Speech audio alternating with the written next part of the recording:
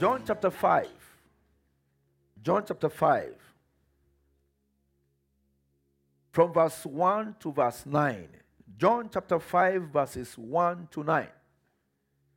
John 5 verses 1 to 9.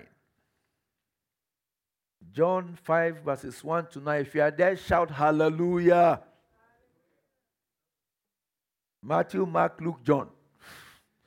New Testament, not Old. Amen. John chapter 5, I read from verse 1. After this, there was a feast of the Jews, and Jesus went up to Jerusalem. Now there is in Jerusalem by the sheep gate a pool, which is called in Hebrew Bethesda, having 5 porches. In this lay a great multitude of sick people, blind, lame, paralyzed, waiting for the moving of the water. For an angel went down at a certain time into the pool and stirred up the water. Then whoever stepped in first, after the stirring of the water, was made well of whatever disease he had. Now a certain man was there who had an infirmity, 38 years. When Jesus saw him lying there and knew that he already had been in that condition a long time, he said to him, "Do you want to be made well?"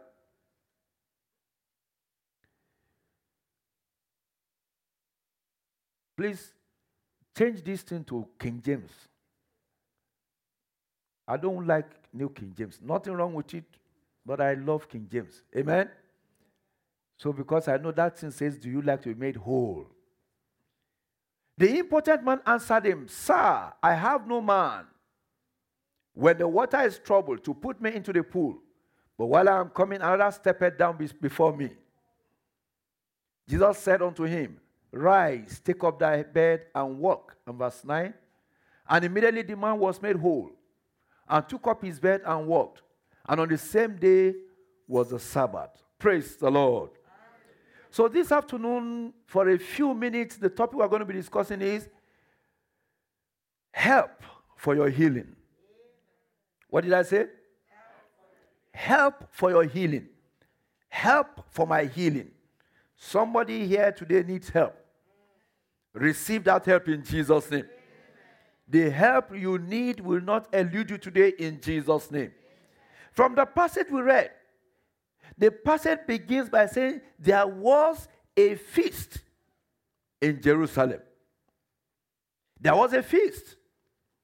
Now, a feast usually refers to a celebration.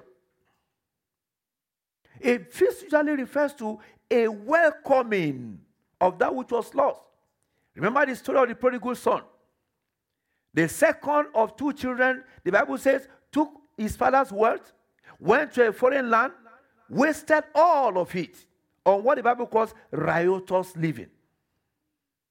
And when he came back, his father declared a feast. So a feast is usually a welcoming party. A feast is usually the beginning of a new thing. And I see something new starting for someone here today. Amen. Something new that will glorify the name of the Lord. Amen. A feast is usually a landmark in the life of a person. For example, when we were closing today's the morning service, there was a feast of cake. Amen.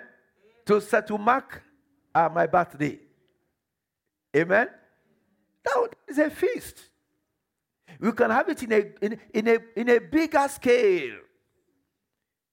It's a landmark in the life of a person.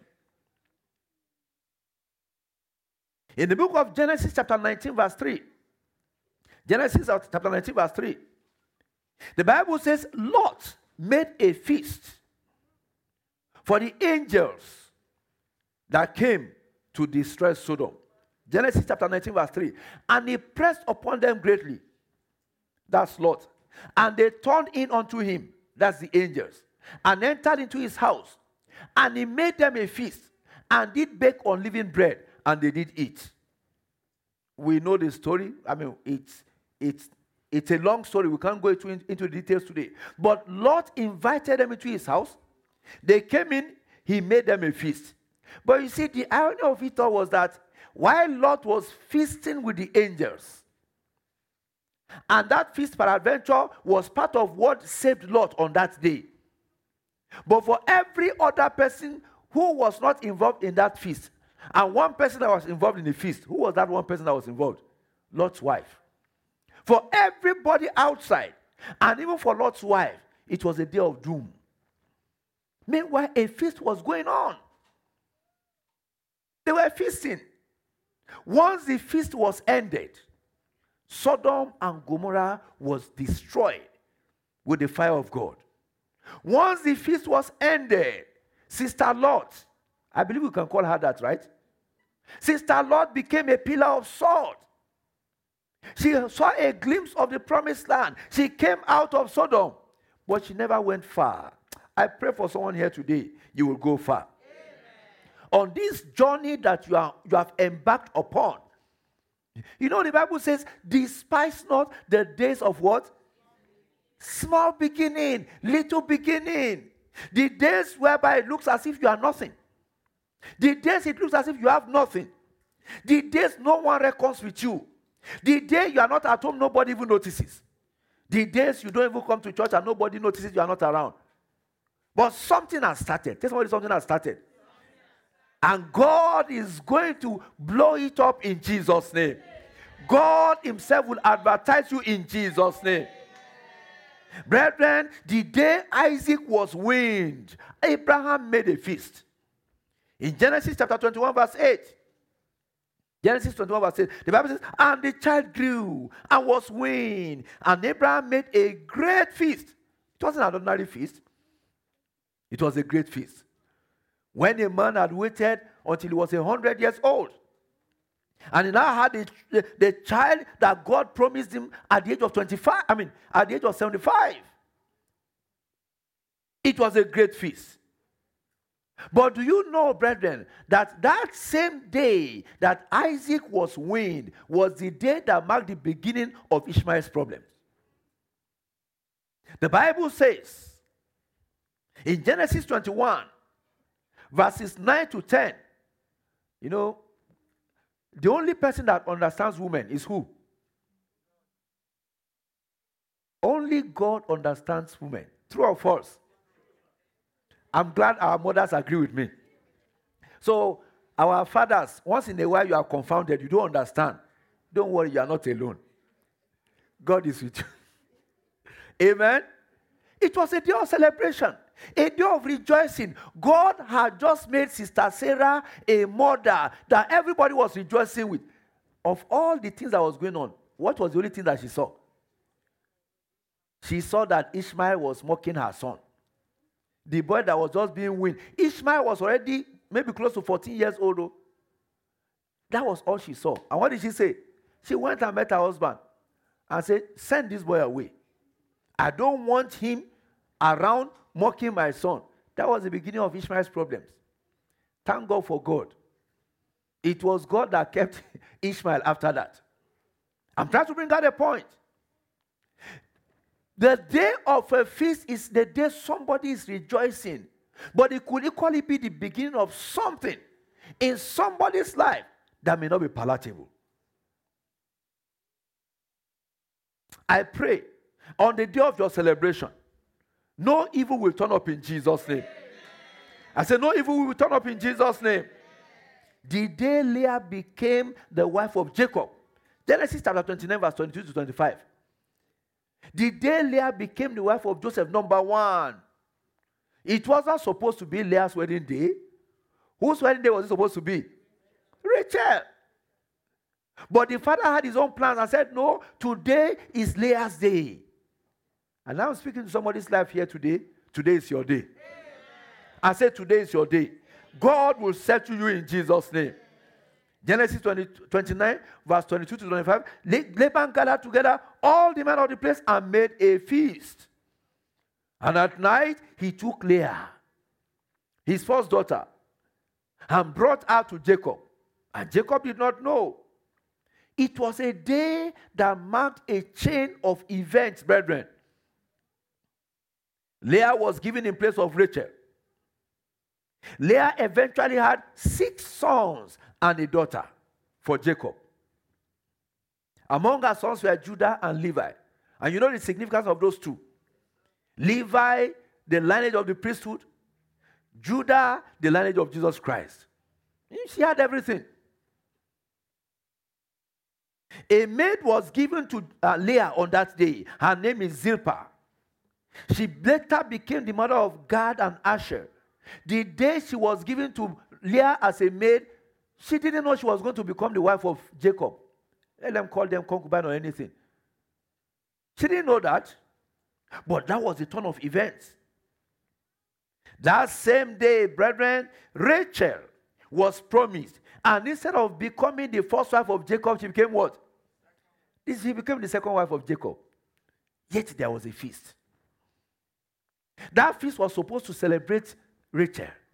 But the feast ended up celebrating who? Leah. I pray for you. The feast that is meant to celebrate you will not be given to another person. The feast that is meant to herald your achievement will not be done in your absence. In the name of Jesus. Your day of celebration shall be a day of rejoicing for you in Jesus' name. Do you know what? Not only did it become the feast of Leah, that same night was the night that Rachel's womb was what? Was closed. That was the woman they were supposed to be celebrating, no? Tell somebody, this God. Brethren, strive to be on the side that pleases God. Because when you're on the side that pleases God, He will go to any extent to establish you. And I pray for someone here today. God will establish you. I say, God will establish you. And I want you to realize it's never too late. No matter how it seems, it's what? It's never too late. It's never too late. Do you realize, brethren, that a feast could be the determinant of life and death? A feast could what? Be the determinant of life and death.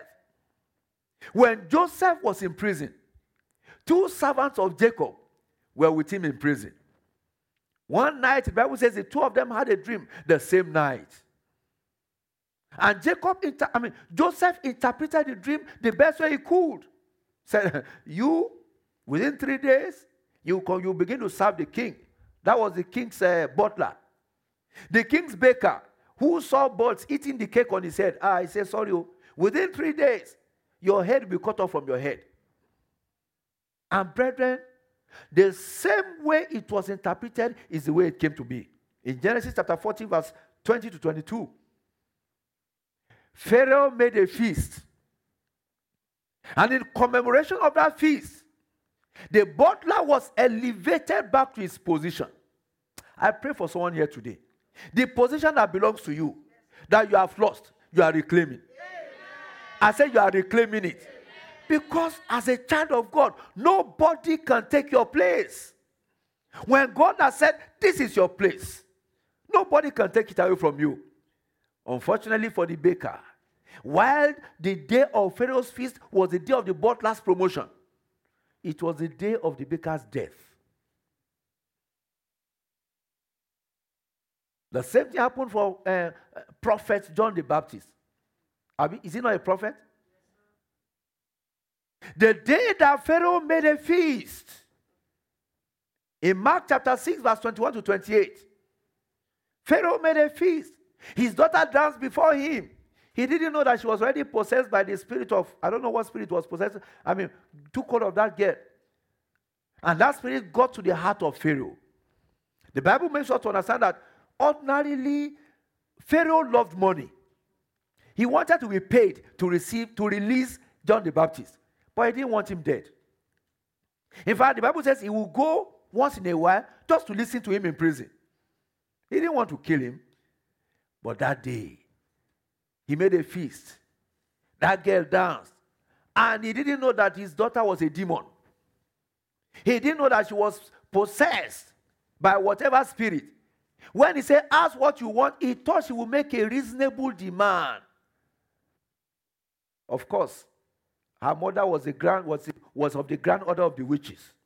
The mother said, go and ask for the head of John the Baptist. The girl said, she didn't even ask, what has he done wrong? She went back to Pharaoh and said, give me the head of John the Baptist. It was a feast, brethren. That day was the day John the Baptist was beheaded. John the Baptist made heaven, no. He made heaven gloriously. But I don't know if maybe he could have done some things to prevent himself from being beheaded. I don't know. But I know that you can do something to prevent yourself from being beheaded. And you will not be beheaded in Jesus' name. The devil will not use it for celebration in Jesus' name. The Bible says, let God arise. And what? Let his enemies be scattered. Whosoever is planning evil against you, they will go in your place in Jesus' name. I'm still studying this thing about feast. And God will give us time to go a little bit more in depth. Because, these are things that God was just bringing out to me as I was preparing for this message. In Exodus chapter 5 verse 1, Moses went to Pharaoh and said, thus says the Lord, let my people go, that they may do what? Chapter 5 verse 1. Let my people go, that they may do what? Hold a feast unto me in the wilderness. No wonder. They got to the wilderness and God gave them 8 beautiful feasts. 8 feasts. The Sabbath was a weekly feast. The feast of the Passover, one of their most important feasts, because it was a feast that marked their deliverance. The feast of unleavened bread. The feast of Pentecost. We know Pentecost very well. Acts chapter 2. The day the Holy Spirit descended. The feast of trumpets. The feast of atonement. The feast of tabernacle. They left Egypt, because they needed to go and hold a feast. Or is it a feast? Many feasts unto the Lord. And God instituted yearly feasts that they have to keep on to. And we know, later in their lives, there's the feast of Purim, which marked the deliverance that God wrought for them in the time of Esther. All these national feasts were established for remembrance of one thing or the other that God had done for Israel. But in every feast, there were some people that could not partake in the feast. No wonder. In the passage that we read, at the pool of Bethesda, a feast was going on in Jerusalem, but there were some people that were not partakers of that feast. Why? The Bible says they were sick. They were impotent. They were a multitude. They were waiting for the water to be moved by an angel. But they did not realize that Jesus was at Jerusalem. That was the difference. And brethren, Jesus is here today. That makes the difference. That will ensure that having come to him, the help that you need, you will receive. I speak in somebody's life today. Every help that you need, receive it in Jesus' name. I said, receive it in Jesus' name. Jesus was there at Jerusalem for the feast, and his presence made the difference. In John chapter 2, verse 1 to 11, there's a story we all know very well. The marriage at what? At Cana. John chapter 2, verses 1 to 11. The Bible says there was a wedding in Cana. Jesus' mother was there. And who else was invited? Jesus and his disciples. So long as you invite Jesus into that feast, he will ensure that the feast that is meant to celebrate you will not come up at your back. And that's very important, brethren. He will ensure that the day that is meant for your promotion will not be the day that say, we can't find him, we can't locate him, we don't know where he is.